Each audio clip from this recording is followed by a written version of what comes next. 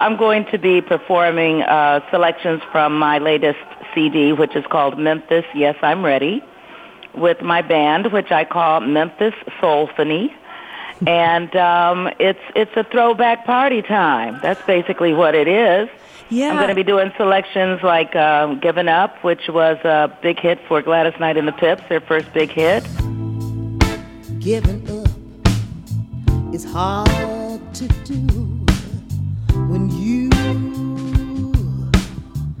really love someone. A song of Al Green's that I absolutely love, which is called Can't Get Next to You. The song that's kind of the title track of the album, Yes, I'm Ready, which is a Barbara Mason song. And let me see, I'm going to be doing The Thrill Is Gone, B.B. King. I was wanting to honor B.B. when I did this album. We were friends. Hound Dog, which was the first and only big hit of Big Mama Thornton. You know, songs like that. You ain't nothing but a hound dog, been snooping round my door. You ain't nothing but a hound dog, been snooping round my door. And these are all songs that I heard on a radio station out of Memphis, which is where I was born.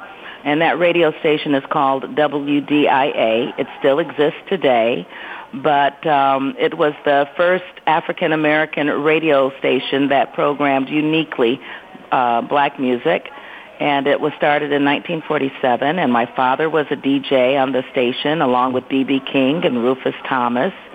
So this is my way of honoring Memphis, you know, and shining a light on all of the beautiful music that came out of Memphis and that gave Memphis the title of Soulville. I don't even know how to love you just the way you want me to.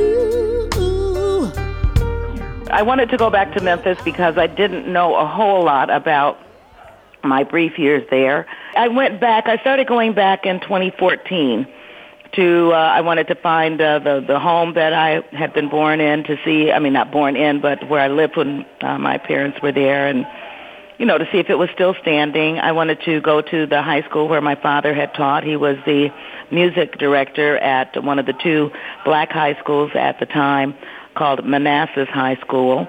And so I went back there to look at it. I'm going to go back and visit the school actually now. Wonderful. And they're going to let me look through their archival records. I'm quite excited about that. Cool. Just to kind of get a feeling for this city where I was born and to try to understand why it is that every time I would come to the South to perform, why I would always feel so relaxed, and it was like my shoulders would go down, and I just felt like I was always at home. Baby, oh baby, I love to call you baby. Baby, oh baby, I love for you to call me baby. I wanted to also see if the chapel that I was born in, which was called Collins Chapel, was still standing. It was not, but some of my band members were actually born at the same chapel. Oh, cool. And at the time that I was born in 1950, African-American people were not allowed into the main hospitals. So a lot of black churches in Memphis built annexes unto their churches and called them chapels, and some of them were just birthing centers. Others, like Collins Chapels, they did all things, you know, that normal hospitals would do.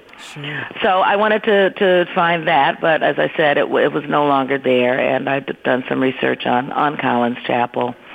And like I said, two members of my band were also born in Collins Chapel, so that's pretty cool. Are all the band members from Memphis? The nucleus of my band is from Memphis, or moved to Memphis and live in Memphis.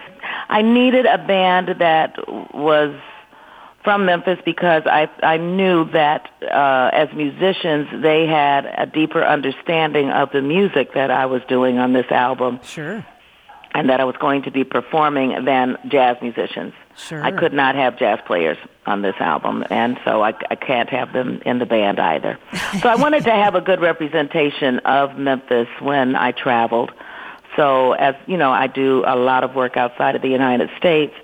I wanted to kind of shine a beacon on the musicians and the fact that they are from Memphis, and in that way, I think audiences, can respect the music a little bit more and take the music a little more seriously. Although, let me say, when I come to the festival, I expect people to dance. Oh, yeah. We're going to party. I call this my party. I say, welcome to my party. Awesome. I'm 68 and I am partying. I've thrown all caution to the wind, and I'm trying to have a good time before I can't move my body anymore. Right. Right.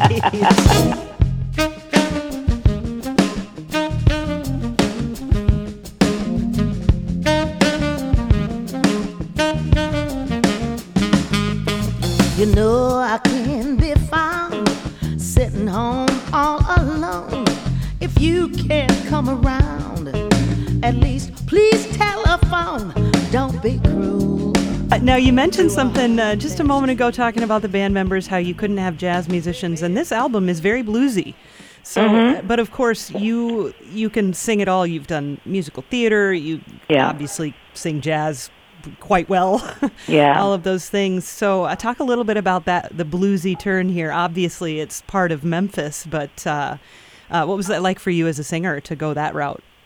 Well, I've always had blues songs in my repertoire. I've always done blues material, and in recent years, I was mentoring a young trumpet player whose name is Theo Croker. And when I had produced his album, his first album, when he came back to the States from China, we couldn't, my daughter was doing his management, and we could not find him a booking agent. So I hired his band to be my band. I let my band go, and I hired his band so that I could feature him and allow his band to do, 2 numbers in the show, and where I would just sit and allow them to play. And but while working with him, he started going back into my old catalog of music, and it was he that suggested that I do some songs from, my 1970s period. And then based on that, we started doing, we would throw in, some Stevie Wonder, and we'd throw in some Marvin Gaye. We'd throw in some Motown stuff.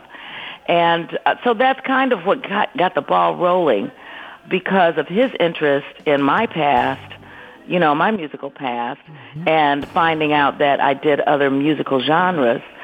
That kind of is what got me going. I've always loved the blues.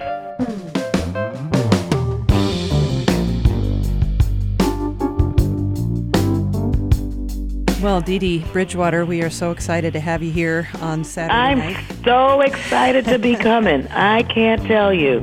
I've had my fun. If I don't get well no more, I've had